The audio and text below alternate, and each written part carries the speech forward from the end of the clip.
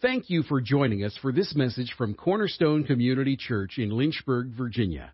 And now let's join our guest speaker. Somewhat different from what I preached on, but I'm just going to read through. There's several of them. I'll just kind of read through some of them. It says, the witch complained that someone was always looking out for Dorothy, especially when the trees in the poppy field. Dorothy was looking for help for someone else with no real power, but she had the ability to tap into all the power she needed. Her red shoes, like the Holy Spirit. So I guess they're saying that the witch felt like somebody was always looking out for Dorothy, and we always have the Holy Spirit looking out for us on our behalf. So I got that. We got some preachers in this congregation. I just play. It says, let's see. They supported each other, which is intercession, on the way to the wizard. The lion said, "What if I'm afraid to ask?" And Dorothy said, "Then we'll ask for you." So they were correlating that to intercession. We will ask on your behalf. We will intercede on your behalf.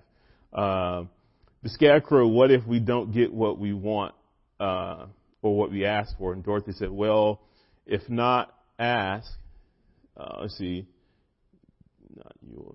you'll be no worse off than what you are now. So if we ask or if you don't ask, you'll be no worse off than what you are now. So you're not losing anything." I like that. There's a message in that. I'm going to preach that one Sunday. That you have nothing to lose by asking. Amen.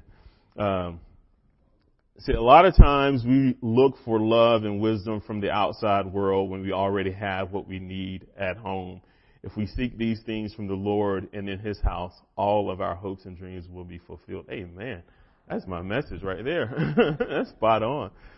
I don't know who did that one. Okay, that's good. Someone is tapping into the Holy Spirit. All right. There's no place like home, heaven. Heaven is our home. And that is good. Because sometimes I think we get confused that this is our home and this is where we're from. Especially as Americans, we hold America to be such great and high esteem. But our home is in heaven. We're just visitors here. So we are just foreigners.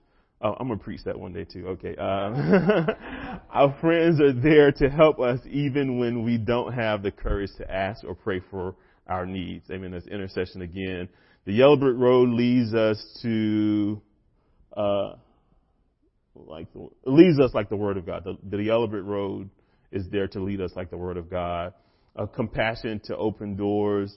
The wizard, like Jesus, was just a man, yet he was able to do the Almighty. All right. Amen. Well, the wizard really wasn't able to do the Almighty, but I get what you're saying. The scarecrow, Tin Man, and lion already had their gifts, the heart, brain, courage, but didn't know it until they started serving others. Amen. Oz never did give nothing to the Tin Man that he didn't already have. Let's preach that word right there. The wicked witch is Satan. The good witch is the Holy Spirit, and Dorothy represents us. Amen. All right, so these are great. Thank you guys for participating, and we have more that we'll read at the end. I will not forget this time, so we'll read those at the end of the message. And I did read it beforehand. Unlike those. All right, so we watched Black Panther on Friday. That's what we're going to be gleaning from. And by a show of hands, because this is going to determine how detailed I get into the synopsis, of how many of y'all have seen Black Panther? All right. Ask somebody. If you're confused, ask somebody. That's all I'm going to say. It could be difficult to follow sometimes. But, or you can we watched an edited version. There is some language and some ancestral worship in the movie. But I enjoyed the movie several times without it being edited. And I don't think we missed anything if you watched it on Friday that changed the storyline at all. So with that being said, the synopsis of the movie is centuries ago as 5 African tribes were warring over a meteor that made up of a alien metal called vibranium. So this alien metal came out from the sky and landed amongst these African tribes, and they were fighting against each other to see who would have the rights to this vibranium. becoming the first Black Panther from one of the tribes. The Black Panther unites 4 of the tribes and forms one nation called Wakanda. And the 5th tribe stayed in the mountains, and they were a part of them, but not really a part. They kind of didn't like them. Isn't that like how denominations are, already, right from the beginning?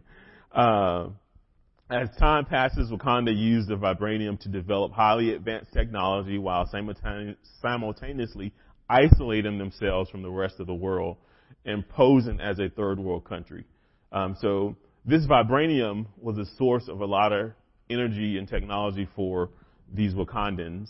And with that, they were fearful, and so they kind of hid themselves from the rest of the world. And so from the rest of the world, they were just a third world country, but they knew what they had going on.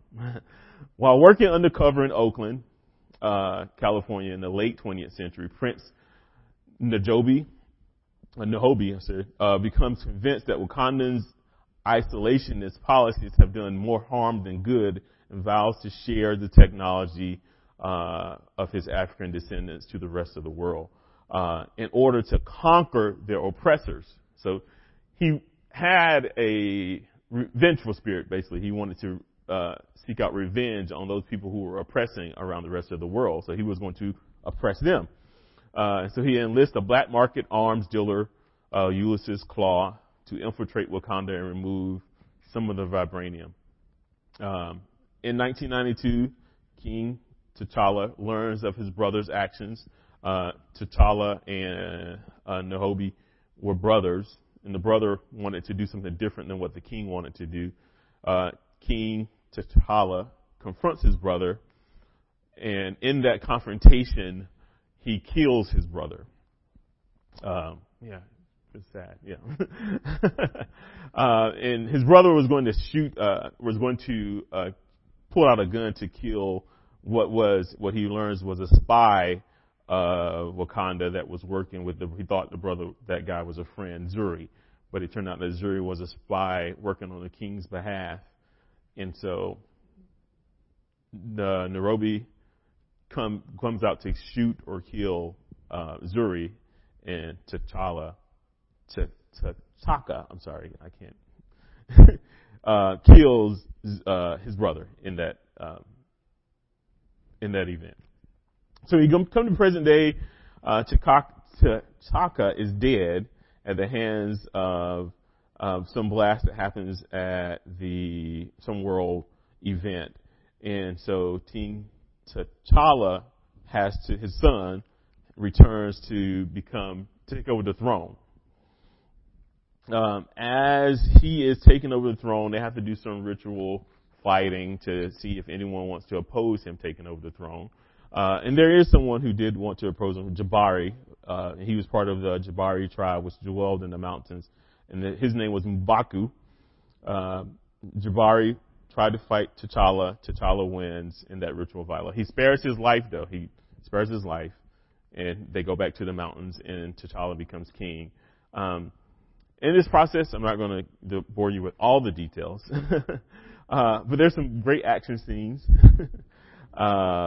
T'Challa wants to get Claw, the guy who steals some of the vibranium and knows of Wakanda's history and knows that they're not a third world country, and knows their secrets basically. And so Claw's like, I'm going to get these weapons and I want to use them for evil. And so King T'Challa wants to go and get Claw and pursue him so that he won't basically spill the beans on what's going on in Wakanda. And so they pursue him. They lose him at one point. They capture him, and then he gets away with the help of Killmonger. So I meant to say this. So the brother, King T'Chaka, who killed his brother,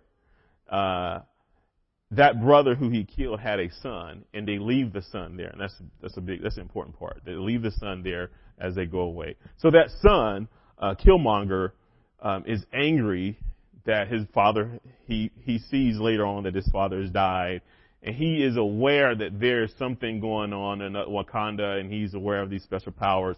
And he has some unforgiveness, and he's going to go back and pursue Wakanda and get what's rightfully his. And he feels like he was done wrong by them killing his father and leaving him there. And so he has a lot of bitterness and a lot of anger, which is the understatement. He was really angry. So Killmonger goes and kills Claw, the guy who he actually was working with at one point. He kills him, brings his body back to Wakanda and says, Wakanda, I found the guy who actually killed one of your kings and stole your vibranium. And so Killmonger then wants to fight for the kingdom, and he has a right because he is of royal blood. And so he fights King T'Challa at that time, and it looks like he wins. And Killmonger has no good in him. He means Wakanda no good. He wants to use the spies that Wakanda has around the world to send weapons so that they can take over the world and destroy those people who were oppressing, who were the oppressors at that time. Killmonger refuses.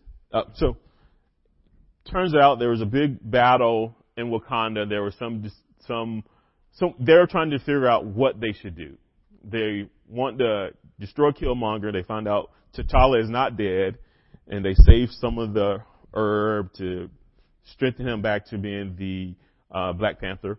And he fights Killmonger, and then the tribes are warring one another because there's some discrepancy about what we should do with what we have. How do we present this treasure to the world that they have, which is this vibranium?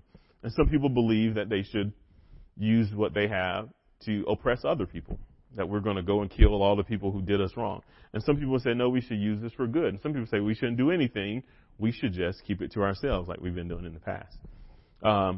There's a battle.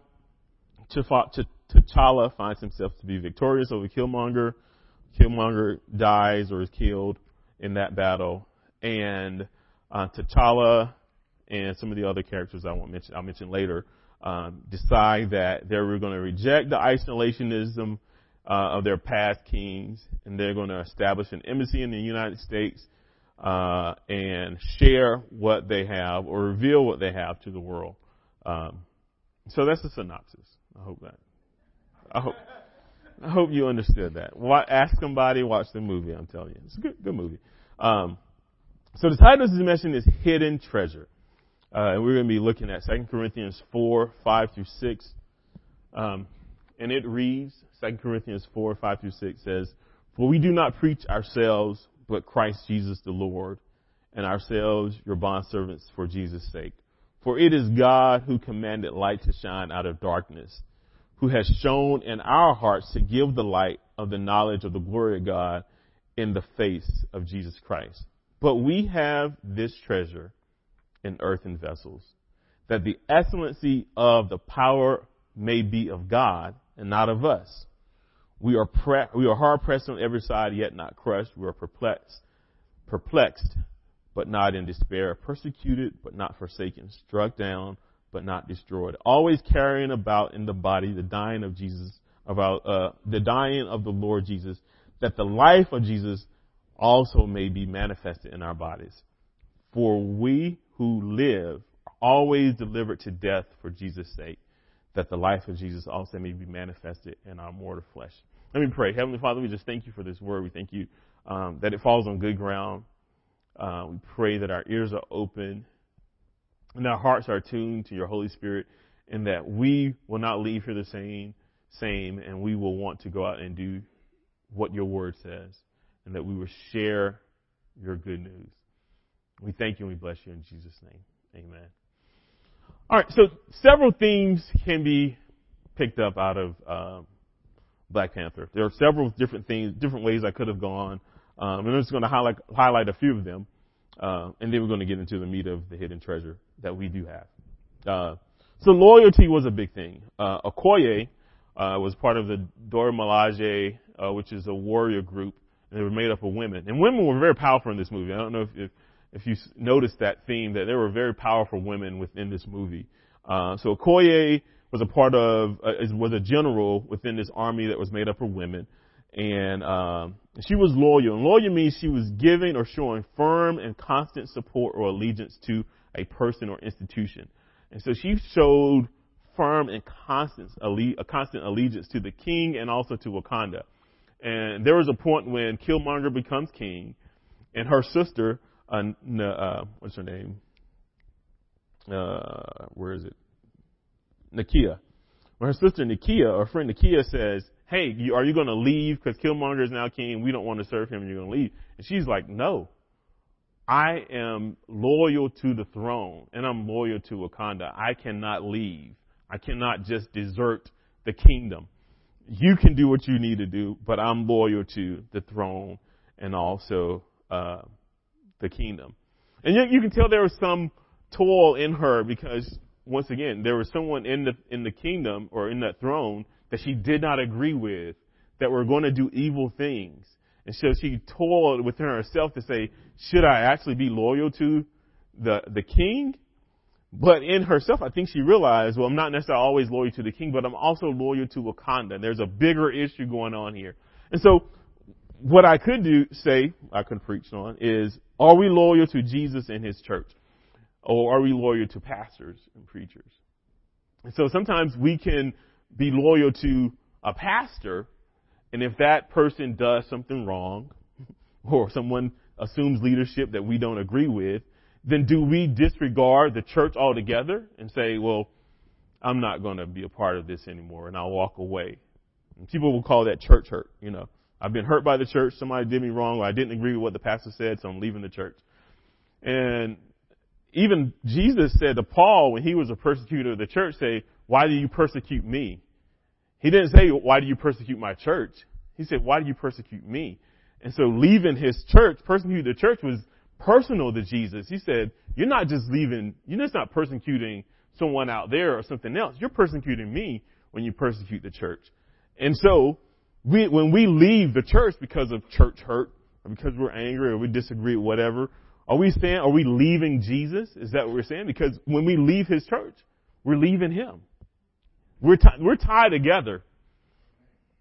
This relationship we can't separate ourselves from Jesus. We are tied to him. And so when you say you're leaving the church, you're also leaving Jesus. Or if you say something against his church, the accusation is against Jesus as well. So yeah, I could have preached on that, but I'm not going to preach on that. Could have preached on unforgiveness. Killmonger had a lot of unforgiveness in his heart, a lot of bitterness. If you look at Mark 11:25, well, he just had a lot of unforgiveness because of where he was when he was left, and he was angry about what they did to his father, and he was going to get them back. He was going to go to Wakanda, and he felt like Wakanda was not using their resources appropriately because they had the goods and they weren't sharing it with the world, and they weren't taking about, they saw people oppressed and they weren't taking up for those people, and he was going to go in and make things right, his way. Not really right, but it was right in his eyes, I guess. Do we practice forgiveness daily, or are we like Killmonger, that we're holding on to some unforgiveness? And that unforgiveness will become bitterness and make us angry and want us to give retribution. We're going to get that person back. Are we practicing that? Mark 11:25 says, and whatever you stand praying, if you have anything against anyone, forgive him, that your Father in heaven may also forgive you of your trespasses. Now that's deep, because you say, gosh, if I don't forgive, does that mean that you won't forgive me? And with that same compassion that you granted me, must I also share that with other people? Right? I don't know. Are we holding on to things and not forgiving people? Are we allowing bitterness to set in? Should we be practicing forgiveness daily? Again, I'm not going to preach on that. We're not going to talk on that. That's for another time. Could have talked about selflessness, and compassion. Nakia, who could have stayed in Wakanda with all of its benefits and technology and all of this greatness, chooses to go out and serve others, leaving what she had, all the good things that she could have been a part of, to go out and put herself in harm's way to help her fellow brethren and sisters of humanity. Are we willing to be selfless to help others? 1 Peter 3:8 says, "Finally, all of you be of one mind, having compassion for one another, love as brothers, be tenderhearted, be courteous." Are we showing compassion? Are we willing to set ourselves, our own feelings aside, what we have, all that we may have, and say, you know what, I'm willing to put that aside to go out and help my brothers and sisters in Christ. And not just my brothers and sisters in Christ, but just anyone, humanity in general. Because she could have said, well, I'm just going to help certain people. But no, she was willing to help, put herself in harm's way to help others. Are we willing to put ourselves in harm's way to help others? Are we willing to set aside our agenda to help other people? Selflessness and compassion by Nakia. But we're not talking about that either. Righting past wrongs. T'Challa says, just because the previous kings lived in isolation and wanted the vibranium didn't want the world to know about their secret, their vibranium, he's not going to do that. He's going to repent. He's going to turn from their wicked ways and do something different than what the past kings had. And are we tied to certain things that past people have done that make us feel like we have to do that as well? Because that's the way it's always been done. Well, that's how my dad did it, and that's how my mom did it, so I'm going to do it. No. If it's wrong, it's wrong. And so we should be willing to repent, turn from that, and look towards Christ. And then lastly, I'm not going to preach on that. Lastly, what I'm not going to preach on is apathy. Wakanda was enjoying all the fruits of the vibranium. And they were fine with just enjoying all those fruits. Apathy is a lack of feeling or emotion, a lack of interest or concern, and indifference. And have we become indifferent to people around us, or to what's going on in the world? Do we lack concern? Are we only okay when we're okay? And if we're okay, then I'm okay. And I'm not really concerned about anyone else or what may be going on, what hardships others may be facing. Revelations 3:6 says, "So then, because you are lukewarm, you neither cold nor hot, I will vomit you out my mouth." Have we become just lukewarm? Just kind of in the middle. I'm not really concerned about anything or anyone. And if it does, it does. If it doesn't, it doesn't. And I'm okay. Let's not be lukewarm. Have some conviction either way. Even if it's wrong conviction, have some conviction. That's what the word says. Either hot or cold. Be one or the other. Don't be in the fence. You know, you're not on a hot day when you're wanting and thirsting for something really cold, and you think something is going to be cold, and you're like, this is hot water, or this is not what I thought it was. Some of us spit it out, some of us don't. But I'm not. This is what the word says. I will spit you out. I want you to have some conviction. I want you to have some passion behind what you're believing in. And if you really believe it, then act on it. But again, I'm not preaching on that. I'm going to preach on the spiritual paradox between the earthen vessel and the treasure. Some of us want to acknowledge the treasure, which is important. It is about the treasure. But they only want to acknowledge the treasure. And then some of us always want to acknowledge the vessel. And it's comfortable. Most of us probably want to just acknowledge the vessel because it's comfortable saying, well, I'm just human. I'm just a vessel. With all my faults and frailties, I'm just a vessel. But the truth of the matter is that there is a treasure within that vessel. No matter the faults or frailties or vulnerabilities of that vessel, God has chosen to place his treasure in that vessel. Why? I don't know. Sometimes I wonder even myself, like, God, why did you choose me or this route? Or is there another way, as Jesus asked? But there isn't. He chose us with all our faults, with all our frailties, with all our cracks, with all our nooks and crannies that don't look good in the spot of light, he chose to put himself in us. Isn't that is a moment when you realize that no matter what we've done or how horrible we think we are or others may think we are, he is wanting to put himself inside of you and allow you to be the vessel that he uses on this earth. The earthen vessel, Wakanda, frail, vulnerable, inadequate. Genesis 2:7 says, "And the Lord God formed man out of the dust of the ground." We could be likened as pots of clay in Job 10:9. "Remember, I pray that you have made me like clay." We are just dirt. Some lighter, some darker, but still dirt all the same. We are dirt, y'all. Isn't that humbling? It's freeing, I think, to some, that when you know that it's not about me. I'm just a vessel. Just a vessel. James 4:6 says, God gives grace to the humble. And God knows that he's made us out of dirt. Psalms 103:14 says he knows our frame. He remembers that we are dust. He knows that, and yet he still chooses us. The Lord does not expect us to perform as anything other than clay pots. How much do your clay pots do? What do? They just sit there and hold whatever you put in it. And that's what he wants you to do. Hold what he puts in it and do what he wants you to do. We are containers intended for its contents. My earthiness becomes more evident when I look to Christ and see how inadequate I really am, to see how small I really am, and how much of a clay pot I really am, and how much dirt I really am.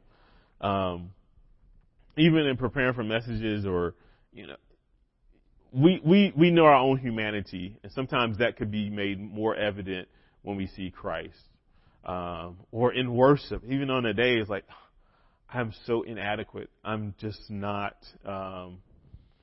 He's so great, and yet he loves me so much, and I become so much smaller in his presence. And all of my issues are not really issues anymore because it's about him and not about me.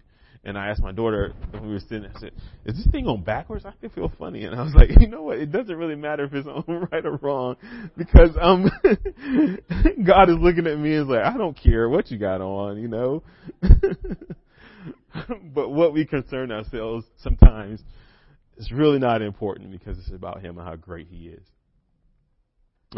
The treasure, the vibranium in Wakanda, was a gift that was infused in all aspects of society.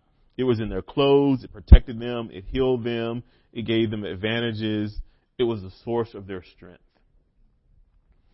How much more is that for us in the kingdom?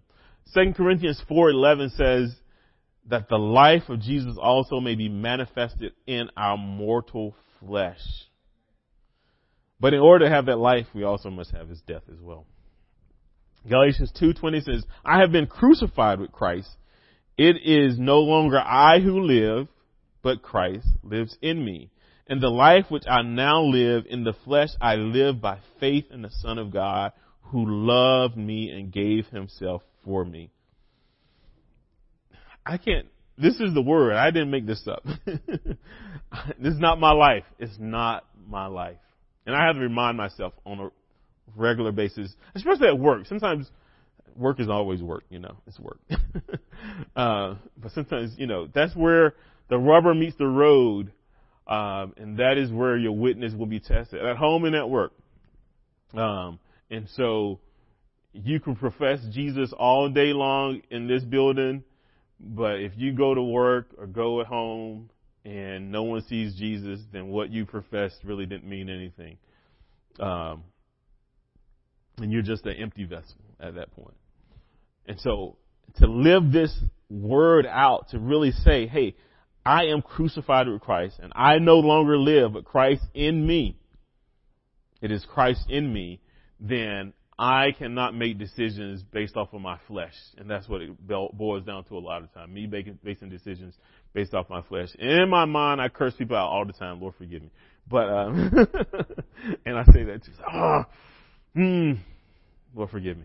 For even saying it in my mind. But I have to remind myself that I must live this word out in the public so that my witness won't be messed up as well. I won't bring no shame to Cornerstone. I won't bring no shame to myself. But yeah, I want to live this word out. That is my desire, to live this out. And if we desire to live this out, then we must remind ourselves that this is not my life. It's not what I want.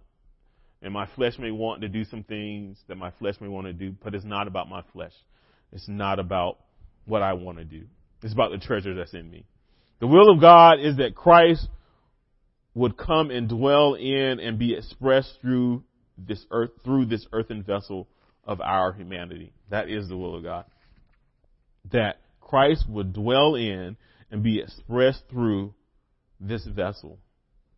Colossians 1:25-27 says, I have become its servant by the commission God gave me to present to you the word of God in its fullness, the mystery that has been kept hidden for ages and generations, but is now disclosed to the Lord's people. And this is the mystery. To them, God has chosen to make known among the Gentiles the glorious riches of this mystery, which is Christ in who? You, the hope of glory. It didn't say Christ outside of us. It says Christ in you.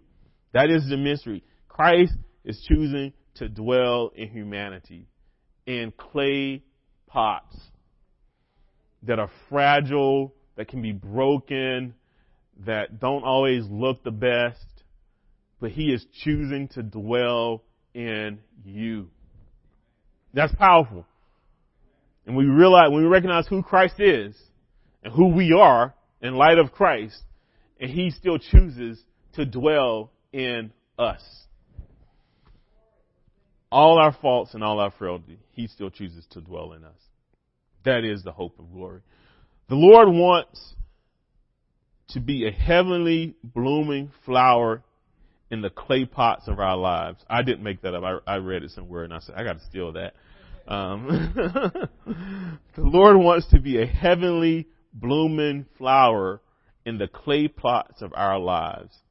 2 Corinthians 2:14-17 says, but thanks be to God who always leads us as captives in Christ's triumphal procession and uses us to spread the aroma of the knowledge of him everywhere. For we are to God the pleasing aroma of Christ among those who are being saved and those who are perishing. We are what smells good. A sweet aroma to God among those who are being saved and among those who are saved. Right now, that's who we are. Not some future tense, something that's going to happen. We are right now what's supposed to be the smelling good of Christ among the saints and the saint-nots. We are to smell good. I hope in the physical, but also in the spiritual as well, that when people want to be around those that may smell good, right? You know, that's appealing. That your coworkers will want to be around you. That they find good pleasure with you being around them. That you leave a good scent when you leave. Or when you come in, things change for the better because you're there. Because you bring him with you, and that treasure spills out and bubbles over, and other people see that and say, man, I don't know what that is, but I like when Virgil's around. I like when Sam, maybe they say that, Sam, I don't know. No, they say, I like when Sam is around. I like when they come in our presence. It changes the atmosphere. Something different happens. You know, I feel better because they are around. They give me attention and they say nice things, and they're not like everyone else when they come around. When Jack comes in the store, things change because he's there. And when Elder John shows up on the call, because you work online, right? So when he speaks to me on the phone, I could tell things are different because he has that treasure in him bubbling over, or just in him. It needs to be a small bit. Just give me a little treasure. It's all Christ. God's plan is to put extraordinary heavenly treasure into our ordinary earthen vessels so that the attention will go to the contents and not the container. I think this is acting funny. Let me fix this. It's not about the container, but the contents. And maybe that's why he chose clay jars, right? No one's going to look to see some extraordinary thing about some dirt jars. I'm going to say, what kind of power can they have? But when you show up and you bring that power, they say, whoa, if this clay jar can have that kind of impact, then maybe this clay jar can have that kind of impact as well. Maybe if I accept what that person has, because they look like me, they look like dirt too. We're all dirt.